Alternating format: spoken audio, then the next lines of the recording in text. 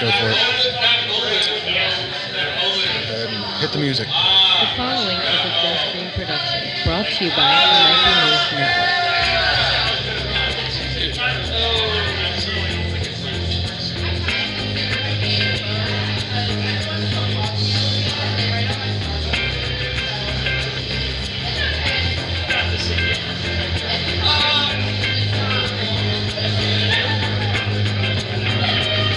What's up, everybody? Welcome back to Might Be Brews, episode 63, the podcast where we explore the people, places, and brews of the craft beer world. My name is John. With me, as always, Mr. Steve. How you doing tonight? I think people are going to heckle us this episode, and I'm ready for action. Are you? I'm ready to throw it back. I feel all kinds of energy coming from over there. Let's get after Heckling action is happening. We've got some very special guests. Obviously, we are recording on site. You can hear the background noise. You can see us on Facebook and YouTube. We are in beautiful Honeybrook, Pennsylvania at Suburban Brewing Company. What's the official name? Is that right? 322 Tap Room's where we're at today. Yes, we are at 322 Tap Room, which I want to get into that. But we've got Eric. Eric, how you doing? Awesome, man. How are you? Doing great. Thank you so much for being here. And Corey, thank you so much for being here. Yeah, thanks for coming out. So, one of the first things I want to get into is when I wanted to reach out to you guys to be on the show, right? Mr. Steve was like, we got to talk to Suburban. And I looked you guys up on Google, and I wasn't happy with the Google results. It just came back immediately and was like temporarily closed. I was like, maybe they're closed. And then a little bit of digging, I found 322 Tap Room and things like that. But I don't know if we should dive right into that, but why don't you tell us about this location here that we're at, 322 Tap Room, when it opened, and what you guys are doing here.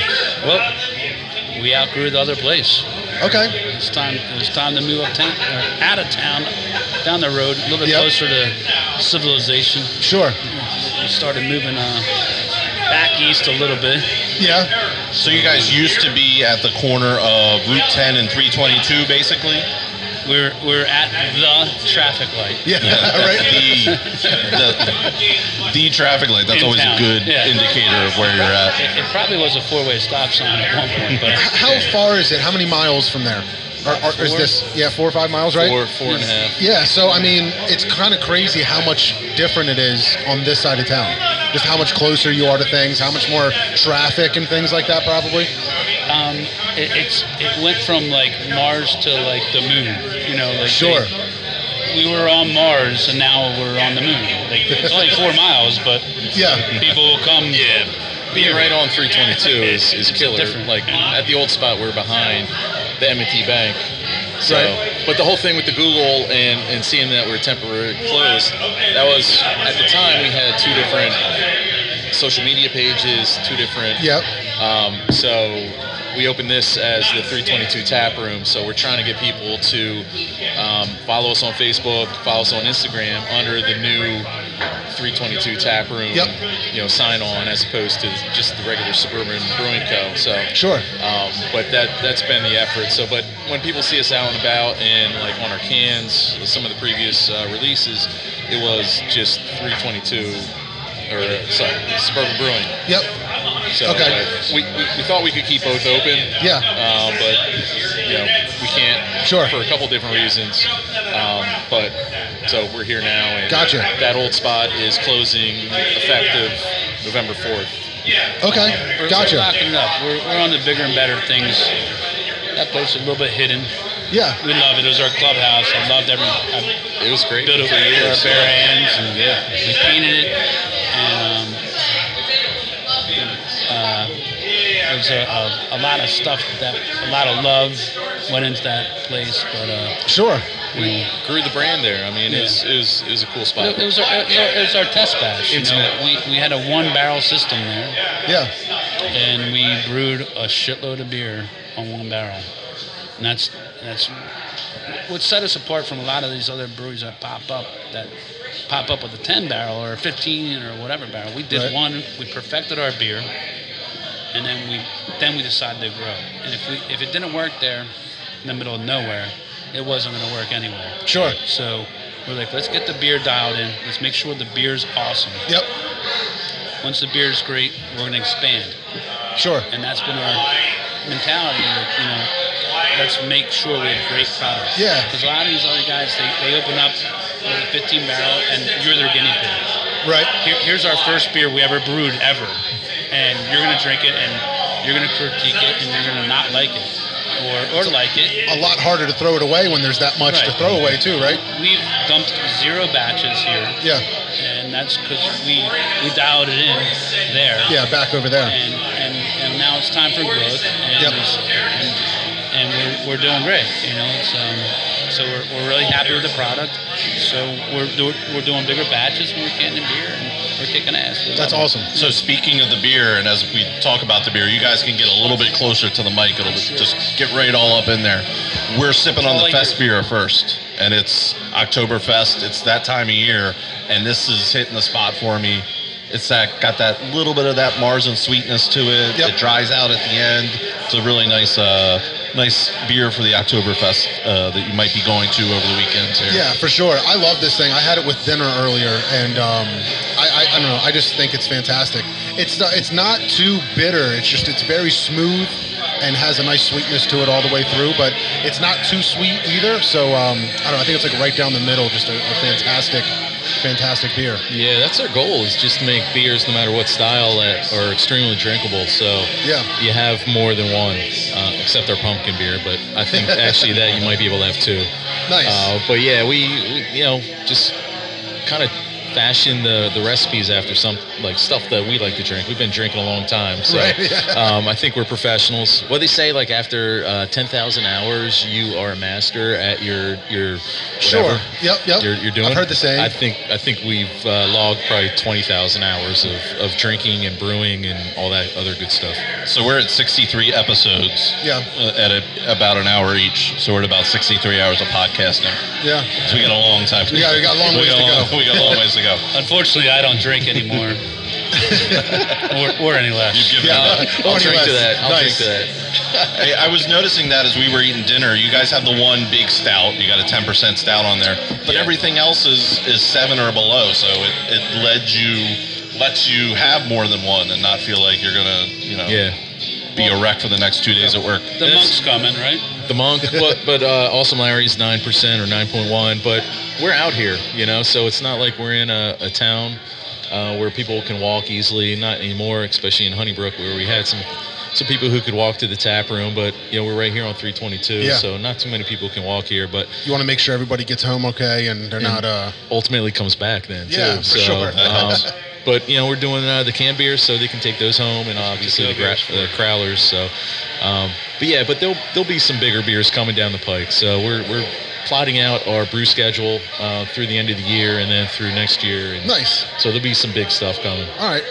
Well, what I'd like to do is let's go in the Wayback Machine. Let's kind of go way back before Suburban.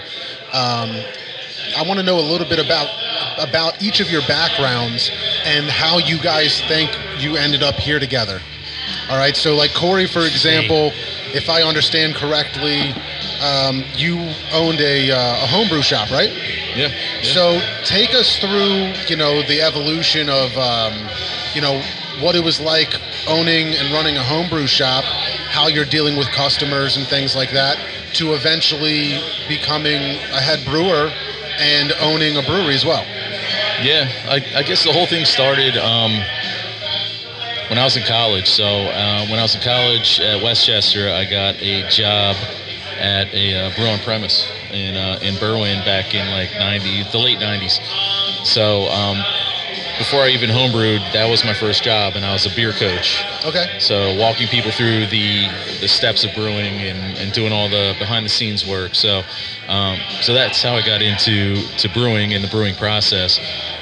And then I moved out to Kansas City to help that company open up a brewery out there, and actually help with the construction, and then open it up, and then was the lead brewer out there, and we had our beer on tap, and we bottled and kegged it, and we had it on tap at Arrowhead and Kauffman Stadium out in Kansas City. So that was a great experience, being 22, 23 years old, having the keys to the brewery and being that guy. So Nice. I kind of peaked at the early 20s. And then I moved back. All.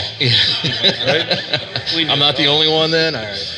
And then I came back. The company went under, and to speed it up, I started homebrewing. So after 2 years of working at a brewery, I started homebrewing, and I got a corporate job and did that for 15, 16 years. Got the shits of that, and ultimately I wanted to open my own brewery. So I realized there's a lot of capital, a lot of you needed people you can trust, more than one or two, to actually open a brewery, and I didn't have that. So I wanted to do the next best thing, and that was open a homebrew shop. Nice. So I did that for 4 years, and ultimately that's how I met Eric. And then it kind of got me in the game, and we hooked up, and then we kind of took it from there. Sold Eric some brewing equipment, and we brewed together in his driveway, and we crafted the China Cat Kolsch, which we have in cans right now. And I forget what the other beer was. Sunshine. Here comes Sunshine. And then talked about it. Eric was out here in Honeybrook and said I wanted to open a brewery out here and test the market. And I said, sign me up, man, because ultimately that's what I wanted to do. And didn't want to be in retail for long because it was only me, so I was working 7 days a week. Right, doing that stuff. Well, yeah, I'm kind of curious. I don't know if I've ever talked to somebody that works at or owns a homebrew shop. What is that like? Because I can only imagine you probably, more than most businesses, have a pretty intimate relationship with your customers. Yeah. I can just imagine that there's a lot of dialogue, a lot of help, a lot of things going on between you and your customers, more than just a restaurant or a bar or a Wawa. The conversations you're having with the customers and the level of service you're giving them is probably a lot different. It was awesome. It was really cool because you did get to be personal with people and help them out, and it was really cool to see when somebody would come in and buy their starter kit. Yep. And then 4 years later they were buying all grain ingredients, and kind of through that process of getting into the hobby and just brewing beer. And then it was cool, and especially at the personal level, people would come in. So it was funny, there are a handful of guys who were single, and then they're dating, and then next thing you know they're engaged, and then they get married, and then you see less of them, and then they come back. Right, yeah, pretty much. Yeah, right. But that was it. But then after a year or two, they come back in with their little kid or something like that. But outside of that, it was cool helping people kind of connect the dots on the brewing kind of puzzle sometimes. Yeah, I mean, were you a guinea pig too? Did everybody come back and be like, I bought these ingredients from you, 2 weeks later they come back with a growler or a can, try this, what do you think? How'd I do? Yeah, most of them were good experiences. They come to the shop. I mean, that's what's great. I'd go to his shop, and they'd all come back and bring their samples.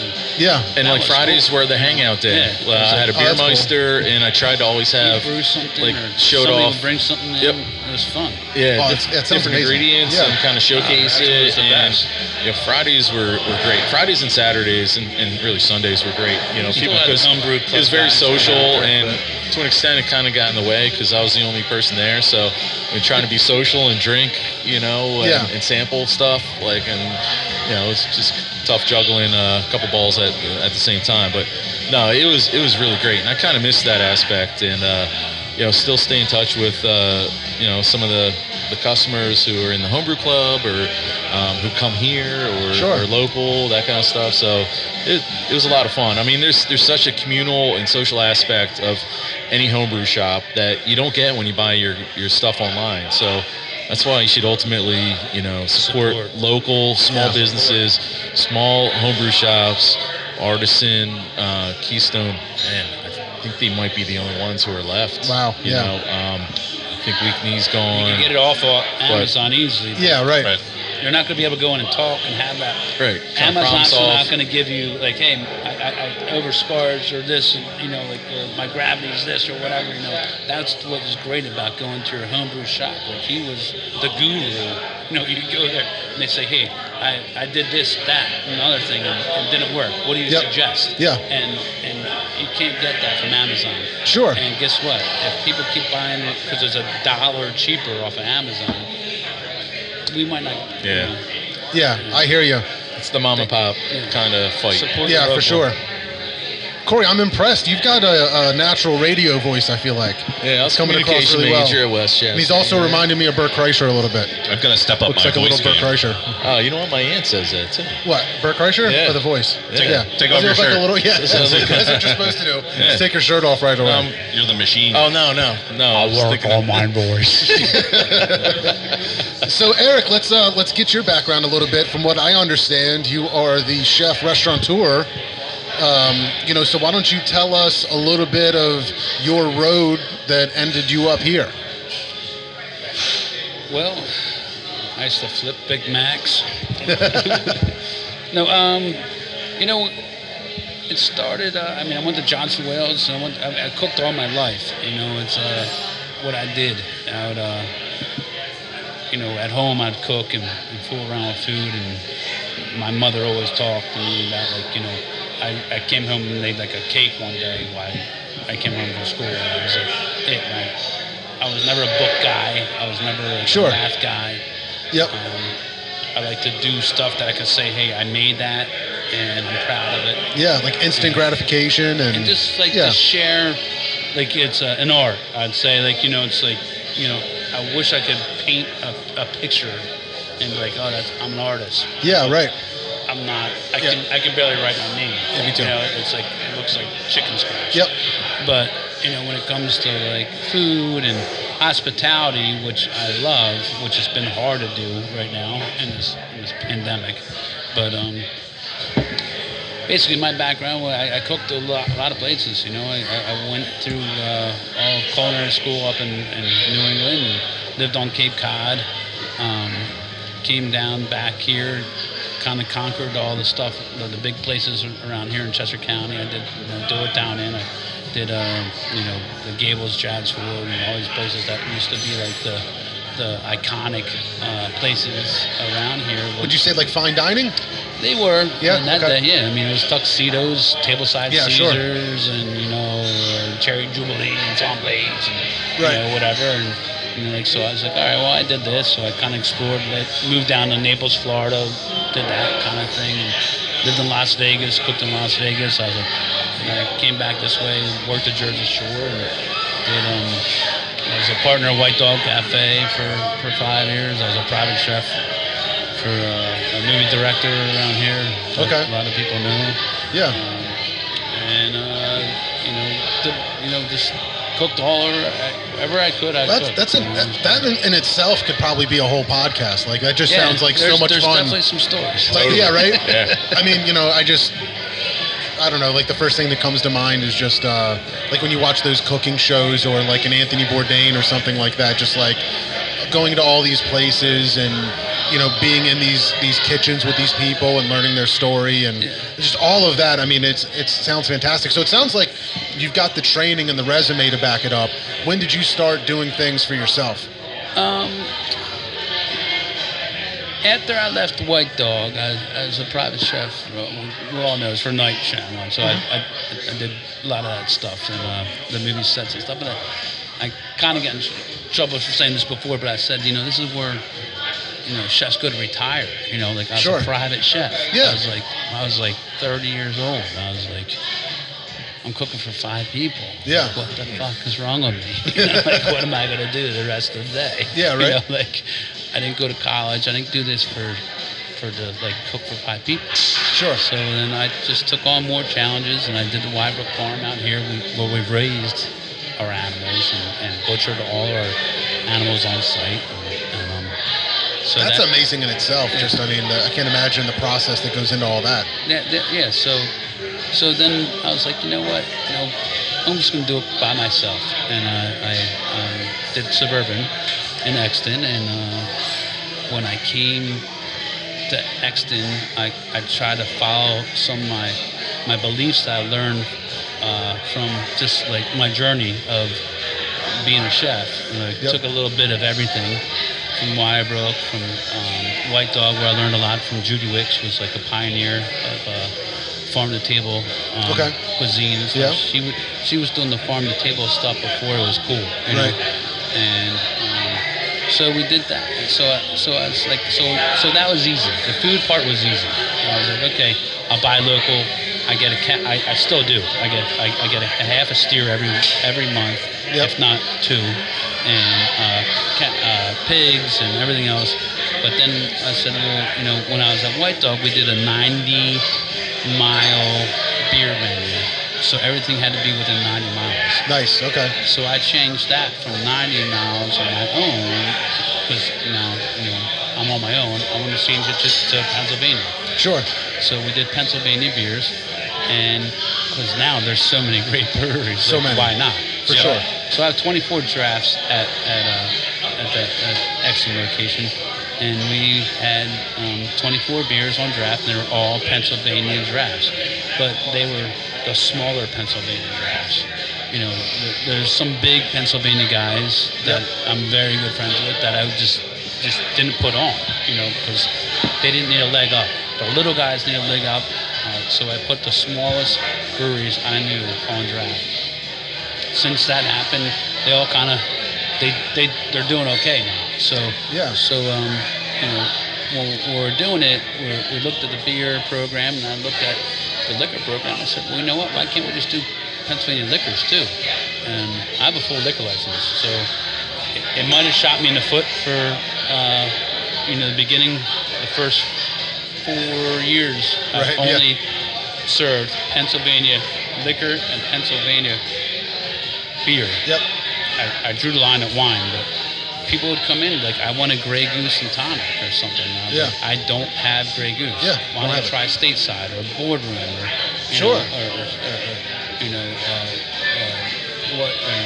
whatever, some other small batch distillery. Yep. And it worked. For some people, other people like, we're out of here. We're going next door because I want my martini with Grey Goose. So it was hard. Well, I love that place. How did you choose that location in Exton? It was a hard decision. It was like, I said no a couple of times. Yeah. They asked me to keep coming, and it was a hard decision. It's off the beaten path. It is, but once you get back there, hidden. it's awesome. It's such a cool place. Once you get back there, it's awesome. Once you find it, you're like, wow, this is a gem. That's the key. Yep. So it's like, once you find us, you're going to love us. And if you understand what that community is about and how big it can be, and the events we have, the concerts we have. The concerts are amazing. And they're so cool there. We have art Farmers shows, market, all that Farmers stuff. market, Movies. It's a hidden gem, And for the people out there, if you're unfamiliar, Suburban is in Eagle View. The easiest way I always tell people is go like you're going to get on the turnpike, but don't get on the turnpike, then take a left. Next light. The next light. And you're back there. To the Clover Loop. And of course, Suburban's back there. There's a lot of different shops. My kids love that bookshop that's behind you guys. They always pay to go to that bookshop. It's a nice local probably bookshop. the nicest bookshop. It's like an artisan bookshop. It's like Harry Potter's. If you don't want to go to the Barnes and Nobles of the world, you want to support a local bookshop. That's a great place to go. Yeah. But there's all these apartments there, and there's this little field right out in front where the farmers markets are great. I would go up there and get Brandywine Valley bread before Fran opened up his shop in Downingtown. They had this dude selling this bourbon maple syrup. Yeah. It Fantastic. was like we featured that on our menu many Oh, yeah? times. Yeah. It was like They do a rum one too. it's expensive. I Yeah. don't want to tell the wife what I spent on it, but it was so It's like good. $21. Dude, I just said I don't want to tell my wife how much I spent on it. They'll edit But that it's out. so good. It's so tasty. But it's just a great little community. There's a couple other restaurants there. And now that you guys have kind of taken over some of the parking spaces and you can sit outside. Yeah. We sit outside there with our dog, and it's just such a great scene up there. The whole beer garden side is incredible. Well, that's how it all started. Honestly, we were one of the first beer gardens. I mean, we won the best beer garden in 2017 Philly Magazine. Yep. Because there wasn't. The whole thing came apart. There was urban beer gardens. Yep. There was no. So that's like, let's make a suburban beer garden. And it was like, that's how it kind of came to me. I was like, it was a big thing in the city, but there was no beer gardens. And we were the first one to do it. And I wanted to be Pennsylvania. You know, because Yeah. we have so much great beer in Pennsylvania. So that's how it started. And then we started brewing beer with Corey, and he makes fucking awesome beer. So it was a no-brainer, and we just started making great beer. So I got a question. So you're a chef. I like to cook at home. I'm by no means a chef, but I like to cook at home. My wife is the baker. How do you think about food in relation to beer? Because to me, the beer is the baker. You have your recipe. You know what you want to do going in. Yes. It's a lot of... Beer's so baking. Yeah. So You as can't do a a chef, handful. how do you... That's why taste I and needed Corey. throw About that salt. guy. That's Yeah. exactly That's what I you needed did. him. Okay. Because Yeah. I'm a chef. I'm like a little bit of this, a little Taste. bit of that. Taste. We were sitting in the garage, and Corey's like, at this exact moment, it's like, it's got to boil for an hour and 43 minutes. Yeah. And I was like, hold on, we got to set a timer. Well, like, yeah, what right? the fuck? It's funny because like when I started home brewing, it was more of I would weigh things like by eye. And you know things would be, but you can do that when you're home brewing. Sure, And yeah. Yep. They always talk about the art and science of brewing, right? So that's more of the art. It's the eyeball, and that's why I think cooking is an art. Obviously there's a science involved with it, just like brewing, but I think there's an art, and I think that's what makes certain chefs, cooks, kind of stand out because Sure. they embrace more of the art too. There's, Yep. you can do the book part. So like with brewing, and especially at the commercial level, things do have to be repeatable, and Yeah, you got to have that consistency, right? Consistency. You got to put you got to be the consistent. same beer out every especially time. now, And it's crazy. 'cause we're canning I and would never be packaging able to do that stuff, as a and chef. Chef-wise, I can, but like, which Yeah, but is still, yeah, I it's hear still you. like But- they ask me for recipes. I'm like, it's a kitchen spoon of this. yeah. Right, yeah. And they're like, what's a kitchen spoon? I'm like, the round one. Like what the fuck? Yeah. A Whatever kitchen one you got in the spoon. Yeah, right? My wife gets so mad at me because I never follow. My recipe is getting 6 different recipes and seeing what I like from each of them and just Yeah. throwing it all together. Exactly. She's like, but I want to make it. I'm like, yeah, sorry. That's like the spirit of homebrewing. It's like anything can happen. You can kind of stumble on it, but if you have to make it again, do you remember how you did that chili when you just kind of had the stuff laying around the house, or you kind of called an audible and you did a few things, and so. But that's fun. That's the fun stuff, and that's what we try to incorporate too with our beers. Like we have our flagships, but then we want to have some fun beers, and we want to do things differently. We want to experiment, and I think that's the whole spirit of homebrewing, and ultimately I think that's the spirit of brewing in general, especially at the smaller craft level. There's that experimentation. There's that you're not tied to a certain thing like Yingling Lager, Rolling Rock, or Miller Lite, or whatever, Sam Adams. Like you don't have to churn that out so the people in California taste the same beer as the people in New Hampshire or whatever. So, and we do have that flexibility to kind of, if it doesn't turn out exactly, you double dry hop, it's whatever, or it's the imperial version of whatever. Yeah, right. So when I look at your tap list, I see a very diverse tap list. I know, we were mentioning it earlier. Yeah. Not many places have a cream ale on. You guys have a cream ale, a German wheat on, the Fest beer, the Keller beer, the Kolsch, porter, stout. It's not your 7 different IPAs and one other beer. Right. How do you, as a brewer, balance? And I shouldn't say that as a brewer. I should say as a brewer / business owner, balance what you're putting on the menu. I know your cream ale isn't gonna make people bust down the doors and sell cases after cases of them, but I know as a brewer you want that guy that says, wow, you guys got a cream ale on, I gotta try that. Yeah. How do you balance that? What do you think of that? And that's probably one of the biggest challenges is looking at styles. I love beer. I love drinking beer. I love going places and drinking beer. I'm not a big flight guy, so if I go to a place, I don't get flights. I order smaller pours, 10 ounce, or maybe I drink 4 16 ounce. Right, sure. And that's my flight. But I like seeing variety, and I like seeing execution, and I like when, if I did get flights, and when I put myself in the consumer side, like, I want to see potentially 4 different beers lined up next to each other. I don't want, like, where it's IPA dominated, where it's like 4 beers that look exactly the same and you know, kind of taste relatively the same. So we like that, but we also build up an interesting kind of, I don't know, expectation from the tap room in Honeybrook, where people love like the Scottish ale, or they like, you know, obviously some of the lager type beers, where they're not hop driven, but just from a brewing perspective, on a lot of different levels. One from a cost, one from maintaining tap lines, being always filled.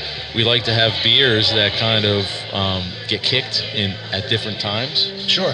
Because as we're brewing, we can only brew so many times a week. Yeah. But if all of our beers were IPAs and then all 4 say kicked, then 4 out of 12 beers we need to replace. And the way Keep we it brew diverse, it just doesn't have that output coming. So we got to kind of stagger it. We also have to stagger costs. We have to stagger styles and stagger interest level of myself, the brewer, and Justin, the other brewer. So like, there's a lot of plates spinning where it comes into play on what we have on the menu. And we do want to have stuff maybe that differs from other breweries. We want to have kind of some beers that get the draw, because we know that like the craft beer drinker is pretty promiscuous and they want new things. They want new beers. They want new styles. They want new.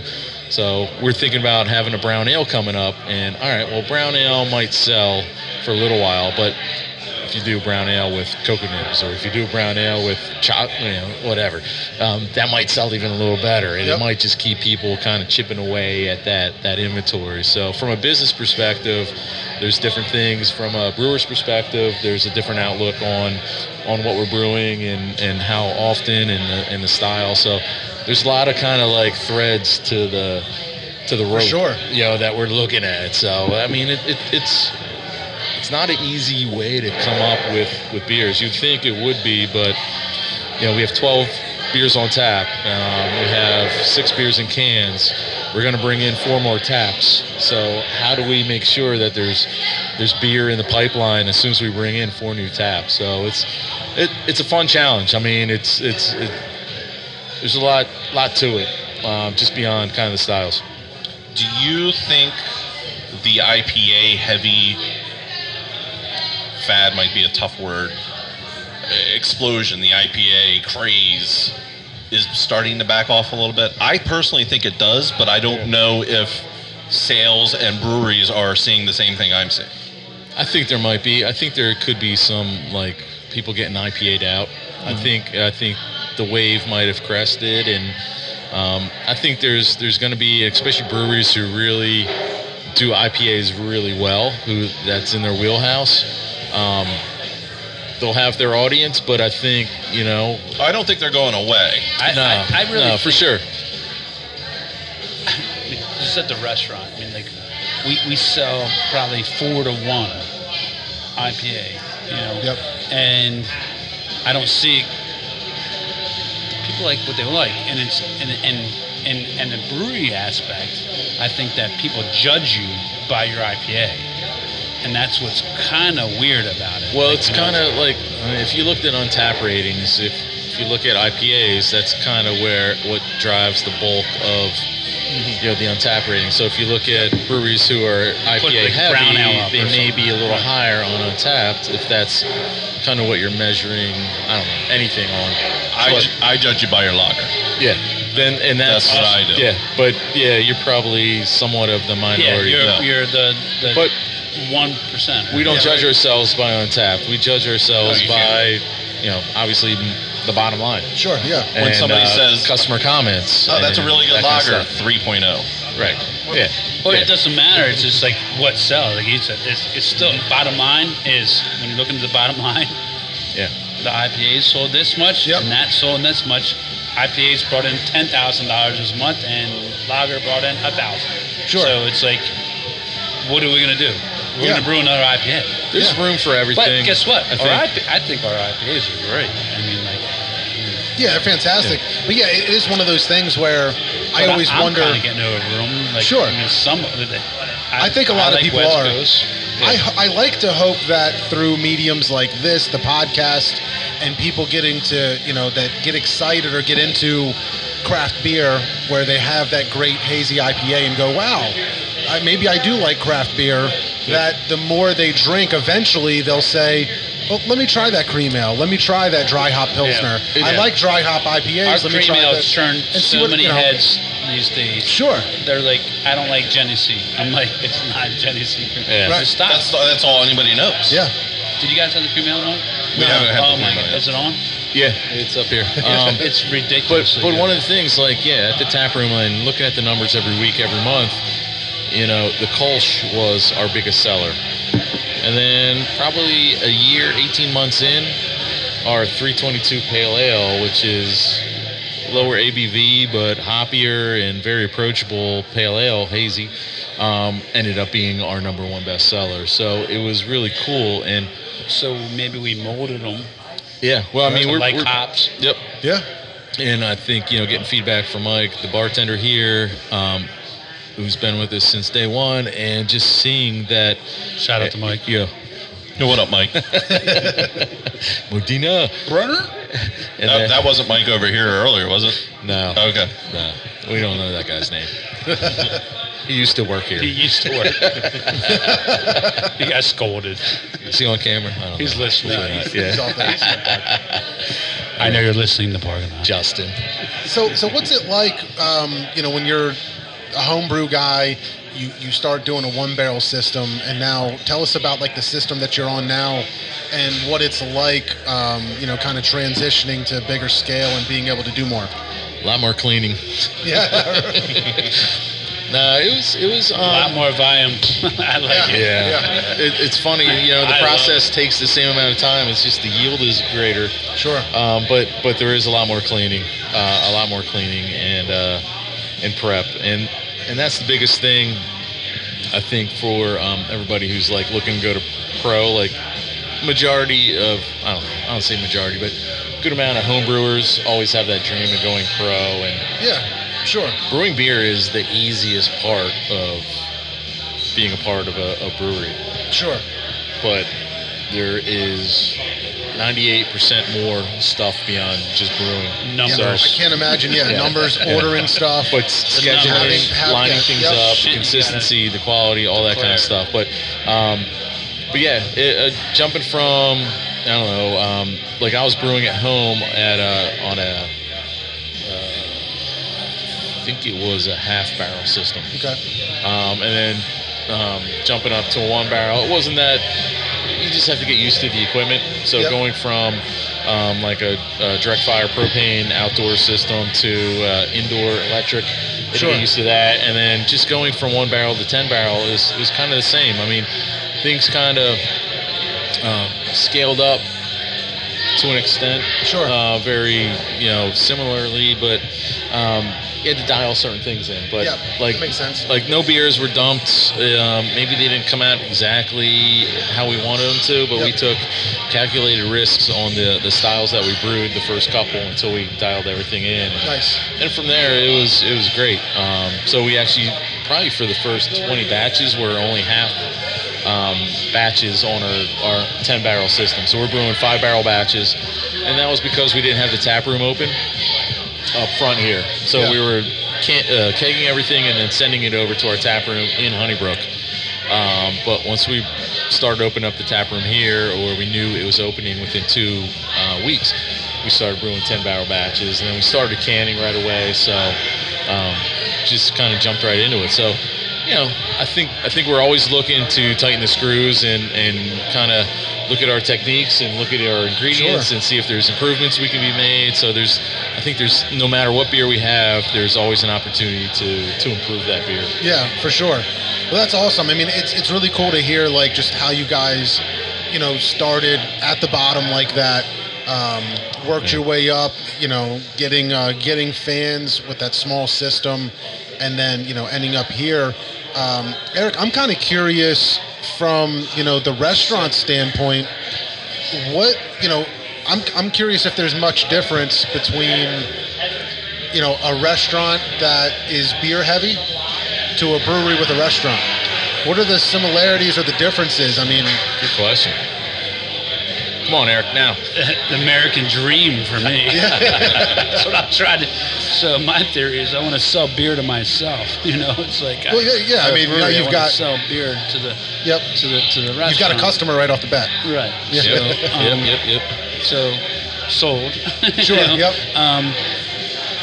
You know, from the beer restaurant version is kind of it's different than the usual. Like, you want to sell a bottle of wine or something to make to upsell somebody. Like, oh, okay, well, I'm going to sell you a steak. Can I give you a bottle of Pinot Noir or something like that?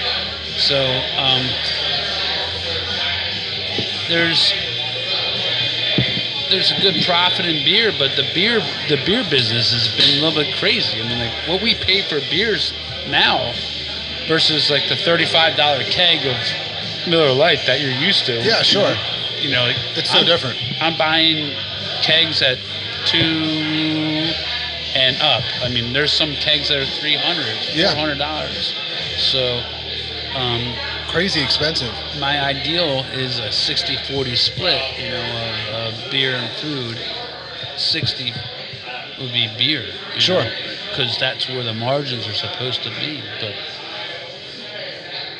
the margins now are like, who even knows now with all the restrictions and the COVID shit? Yeah, right. now. So, like, The way the costs are for the equipment, like, materials, and you know. Yeah. But you got to repeat the question.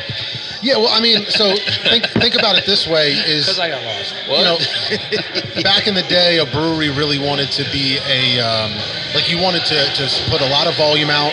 Right. You wanted to distribute, you know, do all those things. Right. And nowadays, there's so much out there.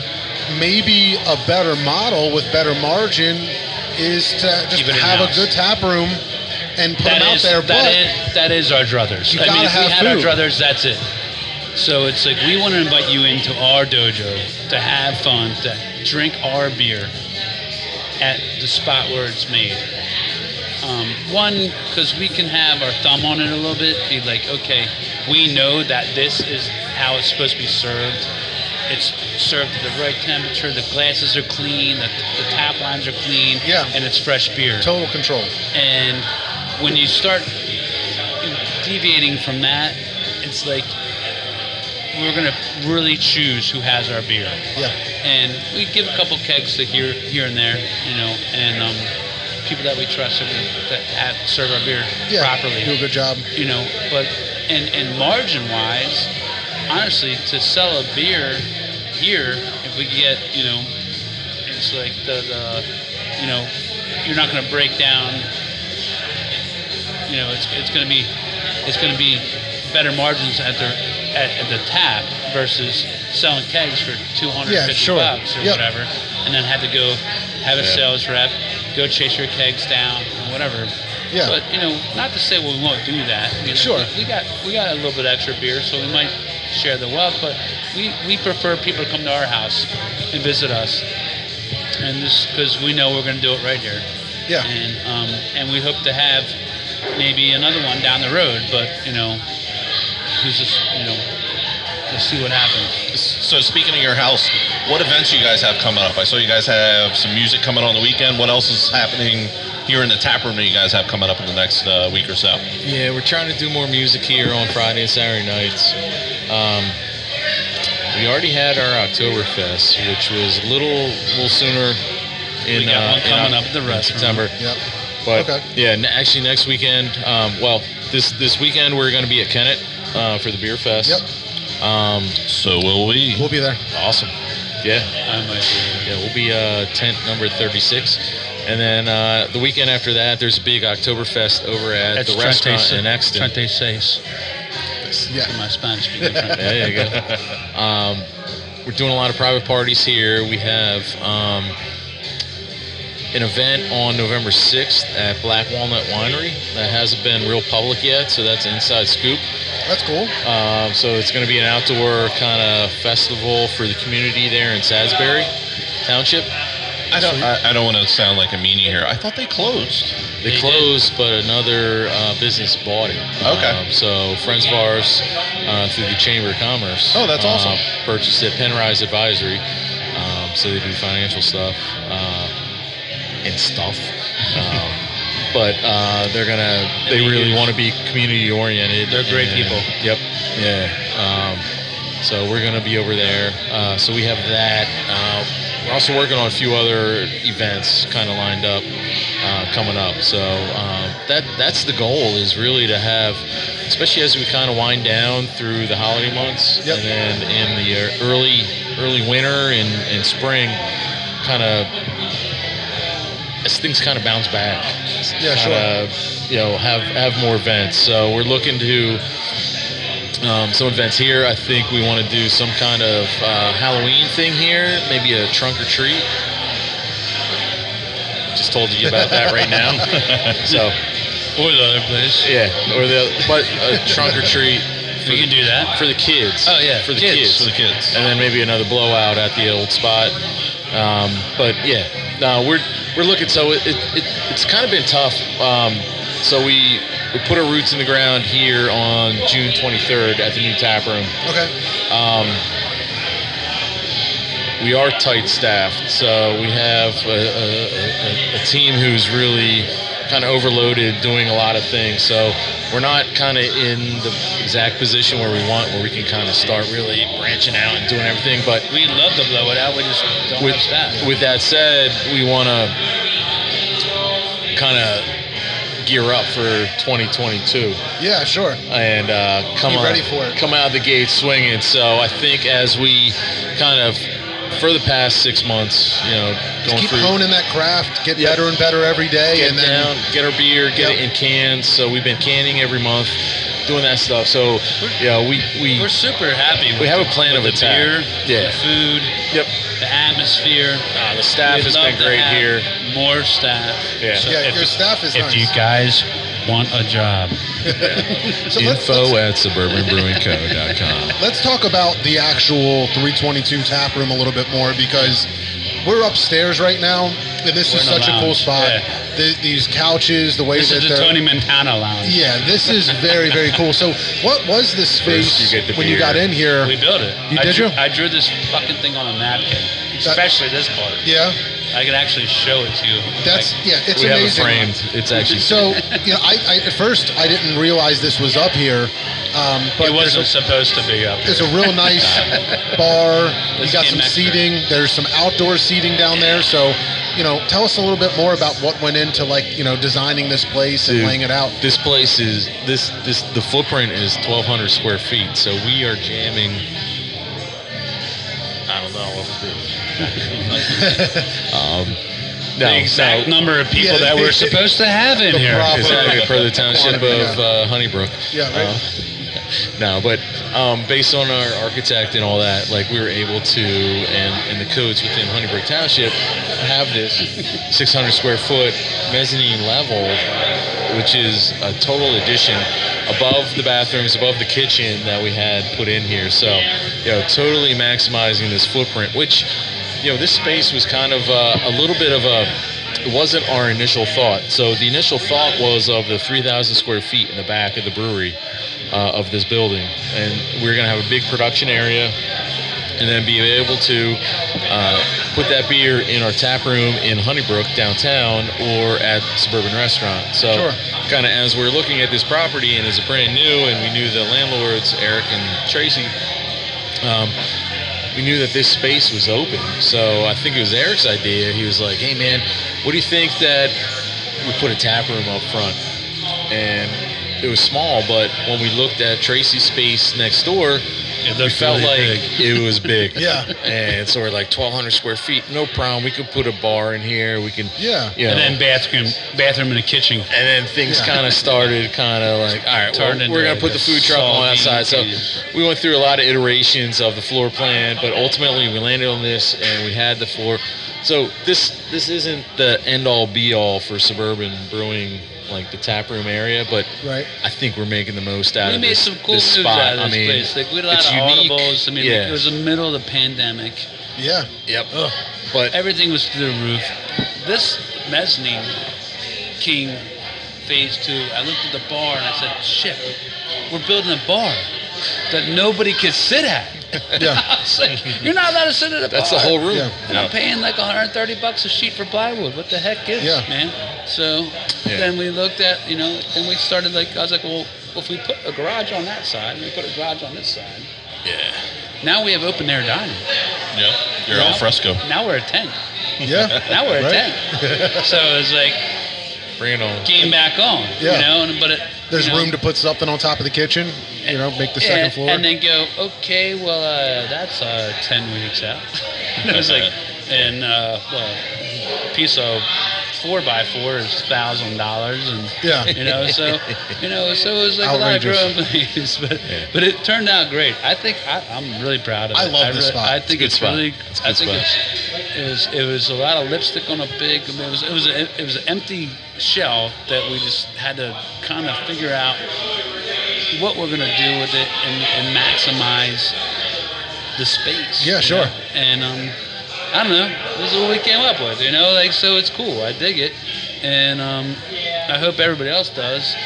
And Speaking of Saturday at Kennet Brewfest, we got Jeff Norman, the Brewfest King, is in the chat. He's he said he's excited to Yeah. have you guys. Glad to have you guys. yeah, right on. Jeff, if you're still there, I don't know if you guys have tickets still available. Yeah, they're sold out. They're out. Sold out. Yeah. Sold it. I saw Jeff, it on you guys are sold out. I Letting you saw know. it yesterday on Facebook, or maybe Yeah. today. Yeah, Yeah, I think we it put one happened out, a few yeah. days ago. Yeah. That's So- good. That's great. I mean, It's awesome. It's such a good event. Jeff's so nice to have us out there, Yep. at least the past few years. And Yeah, it's You know, 'cause great we- time. I mean, obviously, it's Those so guys cool. do it right too, man. Yeah. Yeah. Everybody seems to They know love what's their going on. love Yeah. that festival. It's. I mean, Yeah. from what I hear, I haven't been to a bunch of them, but Have you been to that one? oh yeah, Oh yeah. it's the best. Yeah, I mean, it's they're the great. best in the area. we'll be doing this there.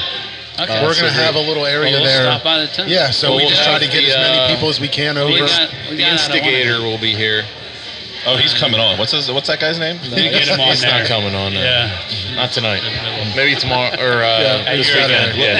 Listen, we'll bring him on, His name's Justin. but we'll fuck up his knew mic. this. Yeah, just turn his mic down. We'll be like, hey, oh, I'm sorry, dude, I can't hear you. I don't know what's going on. We'll see you Can I see later. that? That's all I heard. Yeah. Pass me that one.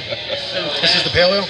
That's the American Left hand Pale Ale. monkey wrench. So, One thing you need is a left-handed monkey wrench. what do you, I mean, I'm just kind of curious because I'd be wondering how to do it myself.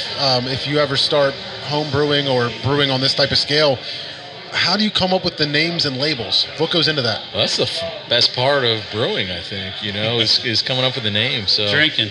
yeah, that Just like hear a song or something on the Yeah, way to that- work or that's, whatever. That's a dead lyric yeah. right So there. we're big Deadhead, so that's kind of the common thread too. I have zero dead experience. Yeah. Well, Just- it's we just can turn you not- on, we can turn you out, we can drop you out if you want. But yeah, no. Usually there's Dead playing, or I was kind of talking about some live albums and stuff like that. I heard the mayonnaise. Everything is live. I caught that. Yeah, but I feel like I hear Dead in the background now. We are on the same stage after Dylan. Good luck with that. Bob Dylan. Wait a second. Wait a second. Time out. Dylan We McKay. have to follow freaking Dylan Zangwell? I guess so. Whoa, he's a friend. Yeah. Come on. We got no shot at following that kid. I know. He can't have the closer opening. That's tough. Dude, You put know? him on after us. Dude, that sucks. The guy I won can't over follow- God. Well, Simon he's a great Cowell. kid. Yeah, My for man, sure. That kid's got some talent. He won My over- man yeah. got robbed. Yeah, he For did. sure. Because Yep. there were some people that made it that Yeah. It's all about That's how it Facebook goes. or Guess what? social media. Yeah, how many followers? I you had have. a- just fine. He's a great kid. That's He's going to be great. yeah, he's, for sure. he's got Good kid. I'm a friends whole with his father. future. He's a He's great got a kid. whole future with. Yeah. I was talking with his father, and I told him, "You guys are going to have trouble because you're still alive. Your wife is still Right. alive. Nobody has cancer. Nobody's dying. Yeah, exactly. You're No not gonna- hardship, You're gonna right? have a tough time on the show. You gotta 2021. have- Yeah. They didn't give you the horror story. You shoulda hit the wife. Your dad's Yeah. handsome. He's got long hair and he's fucking owns a brewery. He's got a brewery. Yeah. No, we love Dylan. I think Dylan's Yeah, so he's the talented. best. Dylan's fantastic. One of the first live podcasts that we did Yeah, was there. was at Stolen Sun. Dylan in the background. And Dylan's in the background just riffing on a Wailing. piano. wailing. We're just like, dude, For like 45 minutes. I'm That's your like, kid? Yeah. And this That's was amazing. 3 years ago. He had to be Yeah, like yeah. 11. Yeah. That's that little tiny. That's piece of shit incredible. piano, too. Yeah. You want to get into our topic of the week? Yeah, let's get into our live Do you albums. remember a button He or tried to anything you wanna tried do? to give you a I know. He tried to segue. Yeah. Yeah, whatever. He's a better I'll help you out. broadcaster than me. Dude, right. Communication He has major, really man. Good microphone. I know. He's on it. Like, So, Steve, you want Sweaty to balls. give the introduction to this segment? All right, so I don't even remember how we brought it up last week, but this will be, we'll call it like top 5. We'll come up with a catchy name and a catchy something for Yeah. it. But the top 5 topic this week is your top 5 favorite live albums. Yeah. So, not the band live. What you got? Not the Yost? band live. top 5 right now? Oh, what's the live? Yeah, I remember live. Live. My roommate in college was all because they're Yeah, from yeah, New York, yeah, right? they're from New New York. What was their? Is that placenta on the They floor? did the band? light, Yeah, light, yeah. lightning crashes. Yeah, that was a big one. To the floor. I was a big live fan, Yeah. and a couple weeks ago, I was like, oh, let me see on YouTube if I can find any concerts from live. Uh-huh. So I type in live. I'm like, Fish. I can't type in live because I just get every other band. Do I type in live? Do I? So Live. I can't. I couldn't even type live concert because then I just got all this stuff. Yeah. Live. Yeah, Placenta to the They should floor. have thought about that before they came up with their new band name. Well, Right. don't ever Google dicks. I was trying to get my son a baseball glove. Make sure he puts sporting goods. Sporting goods. Sporting That's that sporting goods does a lot of work in that search. All right. You going Yeah. first? So John doesn't quite have 5. No. Did you get up to 3? I've got 3, I think. You got 3. All right. What do we want? Do we want to go 5 to 1? Go ahead. All right. So my number 5 is Frampton Comes Alive. Ah, damn you, that's a good stole one. mine. That's a good That's one. my second. Yeah. That's a good Okay. one. I bought that from Columbia House for a penny. For a penny. And then your next 8. Yeah, exactly. Then the next 8 cassettes were $17. I had 33 each. That was CDs. to Corey Cory Ross. My mom paid him off. Yeah. My number 4 is Alice in Chains Unplugged. Yes. Ooh, yeah. Okay. Kurt Cobain. My number 3, I almost went with Jay-Z Unplugged, but I'm going with the Jay-Z Linkin Park mashup, Yes. the live album. I forgot that was live because I had They that did a thought, live one. and I was like, yeah, That's a good one. that's amazing. Number 2, and I almost went another Unplugged. I almost went Eric Clapton Unplugged. It's a But I'm good going, one. Classic. Yeah. but I'm going Eric Clapton 24 Nights, which is a 4 CD set where he did a different band each night. Holy You shit. did your homework. All his different bands. The heck.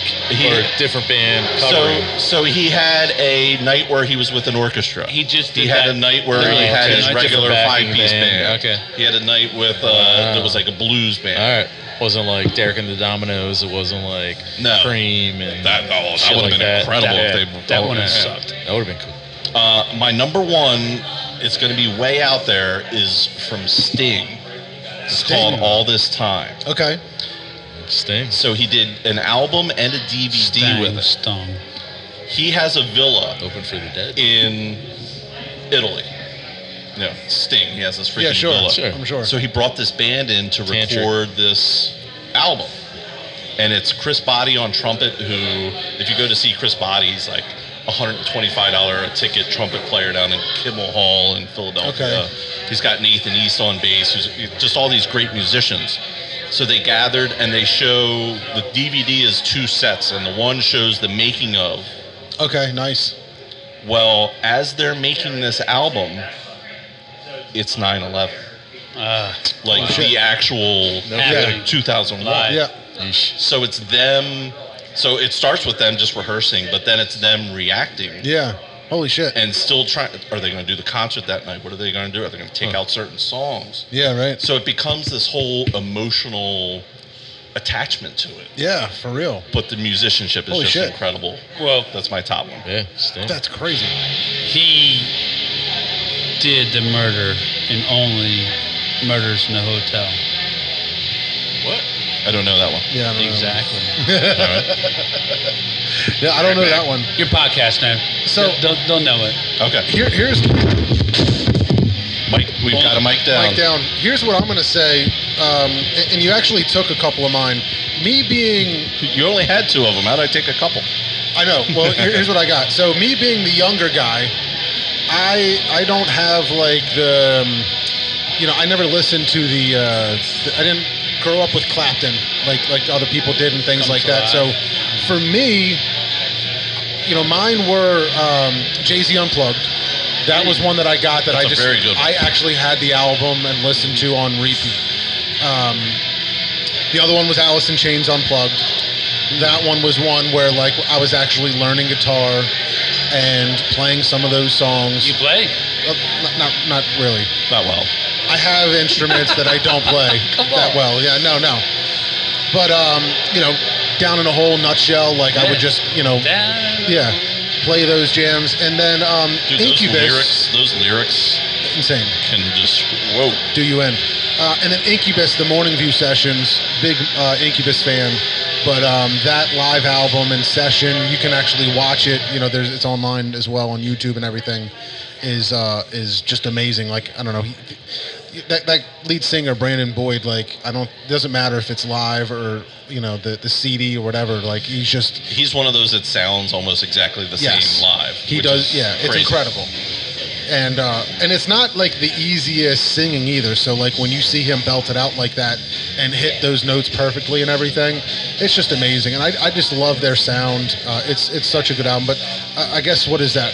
3 of them. And then you reminded me of when I thought of the Jay-Z one, I was like, what about that Jay-Z Linkin Park? But I was like, is that live? Was that live? I couldn't remember.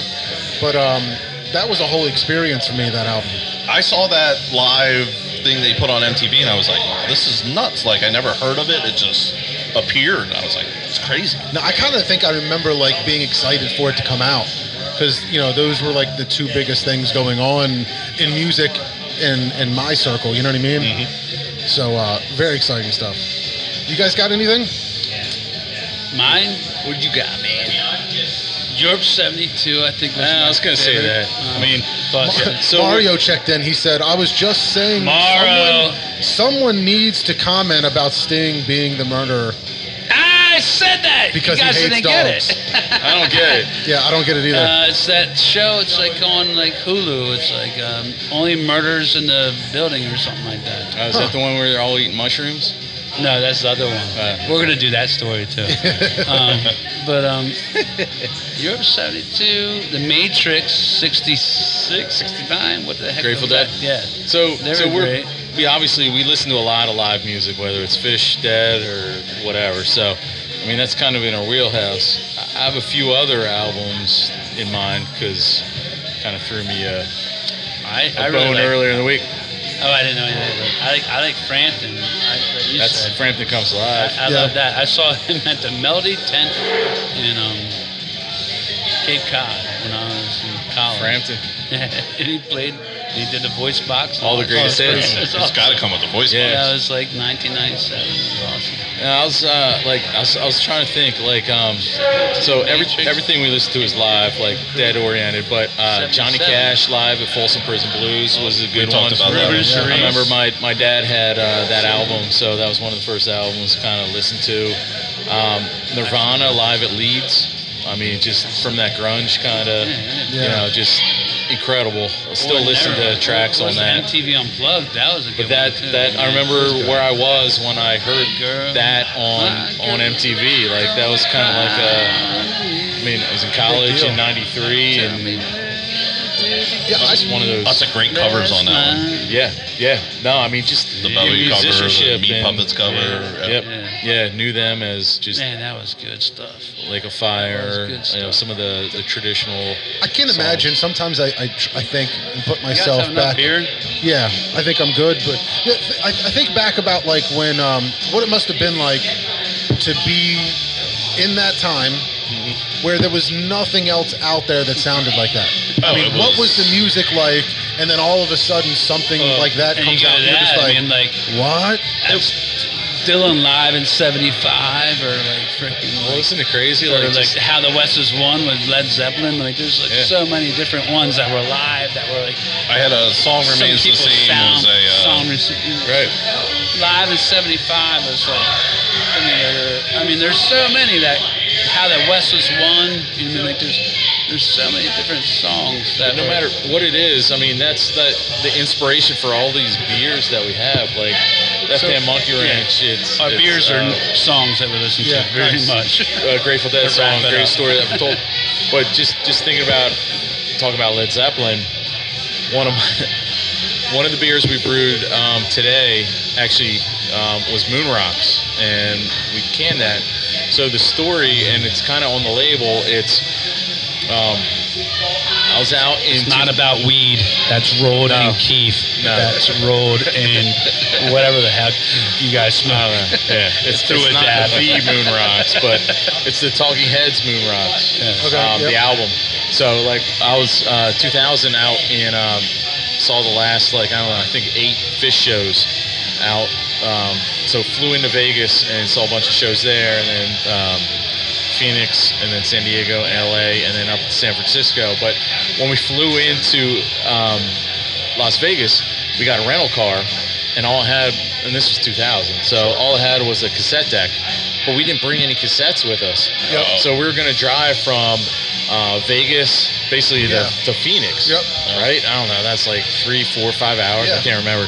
I did it in like 2.5 on speed. I know it's across the Hoover Dam and all that kind of shit, Right. but so we stopped Just lying. to fill up right outside of Vegas, and somebody gave us like a Widespread Panic live CD or live cassette, which the people I was with, they like threw it in the trash, and then Physical Graffiti, and then Moon Rocks, like Talking Heads. I don't know what I think it's Moon Rocks is the name. Yep. And so we listened to that like for the next like 8 days solid, like Nice, that. yeah. And I remember driving from Physical Graffiti, listening to that, going from the show in LA all the way up to San Francisco overnight. And I don't know, we're doing some drugs, and I wasn't driving that night, so that was my night not to drive. And like there's a ton of construction, so they had the flashing construction signs. Yeah, right, yep. So with the drugs that we're taking, Yeah, you're just like, at what? from like 1 o'clock or 2 o'clock in the morning after the show let out till we got into San Francisco at like 8 or 9 o'clock in the morning. Like that was just, I think we were going up the 1 or whatever Yeah. goes up the main highway from LA to San Francisco. But that was like permanently scarred. But Moon Rocks, and the description's also on our label, that was permanently scarred as well, because we listened to that. Yeah. Because we only had 2 tapes. Right. The whole time we listened to Auto reverse for that, was like, awesome. crazy now. Yeah, And then like yeah. once you, Dude, remember we were there's no just Bluetooth driving, or- and you're like, hold on, wait, it's gonna flip over. Right. That was all reverse. You're just driving the car, like, hold on, waiting for it. the take him then, and it's like, Yeah. in here. The auto reverse was awesome. That or was auto, fucking auto the best. flip or whatever that Yeah, was. whatever, you had to take it out. Yeah. It was like fucking it. The thing flipped over by itself. Yeah, technology. and it's crazy now. Anytime you hear those songs, you're just going to go back to that road trip. Pretty much. It's going to take you right back there. It was funny today, actually. We're brewing, and Justin was playing some Yes songs, and I was like, man, again, Come I'm gonna get myself in trouble. I'm like, soon. man, my sophomore year in college, these guys from New Paltz I knew, they're music majors, lived across the hallway in the dorm. All we did was smoke dope and eat mushrooms and listen to Yes. Yeah, So, right? That sounds about right. so he was playing Yes, Come and the sail one song away. that I was like, dude, we always. Oh, this song, like I is permanently Yeah. scarred. He played it, and like I got goosebumps, and like the hairs of my arms stood up. It's like Transported such you. a a reflexive kind When he of. says it's mushrooms, crazy. he means like portobellos. Yeah, right? Yeah. Mud water. Shiitake. Yeah. Mud water. Yeah. Yeah, mud water. I mean, what the fuck are you thinking? Next week's topic is top 5 mushrooms. Hen of the woods. What do you think? You ready for it? Hit it. Let's do toast. White Bee Brews presents the toast of the week. What do you think? I'm gonna go first. Do it. My toast of the week. One is a good buddy of ours, East Branch Brewing. They did a 4-year anniversary, I think, Yes. this week. So shout out to those guys. Keep up the good work. Great beer. We serve Yeah. it at Suburban. Yeah, great people. Cheers to you guys. And part 2 is Kevin Kinderman.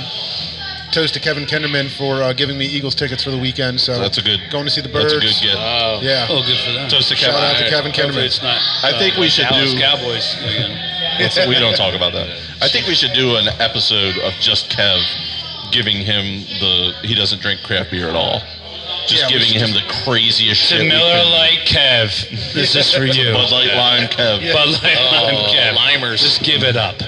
What But would we like- give them? Like just Bourbon County Bourbon followed by County, just the craziest Flemish red we can find. Just some like the Give, hoppiest. Imperial Stout. I need to find like a pallet wrecker from back in the day that was like Yeah. 123 IBUs and just kill them. Talking about that too today. Yeah. West Yeah. Green Flash pallet wrecker. We were just talking Yeah. about that. Back when it was the IBU wars. Yeah. Right? Yeah. We gotta Bitters. just as bitter as we can make it. Rip the enamel off your teeth. Extra special bitter. But you guys have anything? You're up, man. What's my Toast. You Toast. Got got anything toast you for can anything? toast? Toast yourself. Toast. I didn't know what we were doing a toast to, but here we toast go. it. Just toast to Whatever. anything. If you Good got anything toast you or want to bad say. toast. Hey, toast Like fuck the Phillies. Oh, there's a You good can- one. yeah, good or bad. Stretch this is live. Screw you guys. Toast to you people out there, out in suburbia. Toast to the listeners. Toast to you, fuckers. Cheers, guys. Everybody Yeah. that's watching and listening, we appreciate you. Cheers. Cheers.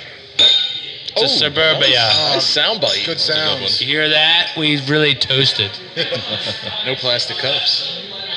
My toast is to Ted Lasso. If you haven't been watching Ted Lasso, Everybody start keeps watching talking it. about that. The last So episode was the good. best episode of TV I've seen in a good, I think since the last good Mandalorian. Yeah. No kidding. And it was just was- such a great episode. Well, Sting did it. I already was on the set from that open hotel. Get out of here, man. So toast to Ted Lasso. Ted Lasso. Cheers. What's Stingy? What's he? Somebody What do you got cook it. up for He him, understands chef? it. Tell me. Mario. Probably tofu or Mario must have got it. It's Mario understood. Yeah. Mario Battelli. Sting stuff. Yeah, he's in the chat. I think he's canceled. Well, now we're officially Didn't drunk. Didn't they cancel Mario Batali? I don't know. He said something that was. Did he? Oh, did he really? Yeah, I think he's canceled. Oh. He talked about his big fat hairy toe. I know. Corey, did you go? Oh, for a toast? Oh, toast. I'm gonna say fuck the Phillies. Yeah, I Season was is there. just about over. Finally Listen put to us my out of our Cheerios. misery. God damn it. Lose games to the Orioles, the Yeah. Diamondbacks, The Orioles, the worst Marlins, league. the Pirates. I was at Deserve the it. Pirates. Deserve it. It's That rough. sucked. We're gonna get swept by the F them. Marlins this weekend. Well, guys, They're done. Eric, Corey, I can't thank you guys enough for bringing us here, letting us hang out in your space, and getting to know you, and just giving us the whole story. You know, I think the beer is obviously fantastic. All the beers that we've had are great. You guys are killing it there. But I think being able to actually learn your guys' story, get the background, builds a much bigger experience to the beer and what people can expect here. So I'm really excited for you guys. Keep up the good work. Thank you again for letting us do this. Hey, man, thanks for having Yeah. us, man. Thanks. Yeah, Cheers absolutely. to you guys. I Thanks mean, for really. thinking about Suburban. Cheers to you Yeah, guys. absolutely. guys. Yeah, thanks Thanks, for man. letting us kind of get our voice out there. And if you're around on Saturday, come by and see us at the Kennet Brew Fest. Evidently, we're following Dylan Zangwell for. Yeah, for whatever reason, but whatever, we'll do our best. But yeah, come say hi, be on the show. We'll cut something together for a Brewfest episode. If you're watching right now, this episode will be out everywhere. You can find podcasts tomorrow morning. if you're already listening to it, then you found it. If you're listening to this Congrats. now, you're in the future, and you We figured it out. love you. Thank you. But guys, everybody Drink watching, everybody beer. listening, thank you guys so much. Suburban beer. Suburban beer. 322 Suburban Tap beer. Room. Look it up Suburban beer. online. Find it on Facebook, Suburban Instagram. Make sure you're following them so you can keep up on all the releases, all the stuff going on. The food's amazing. The beer's amazing. Come check this place out and spend some time here. Again, you guys for joining us and everybody watching. Thank you so much. Have a good night, and we'll see you next time.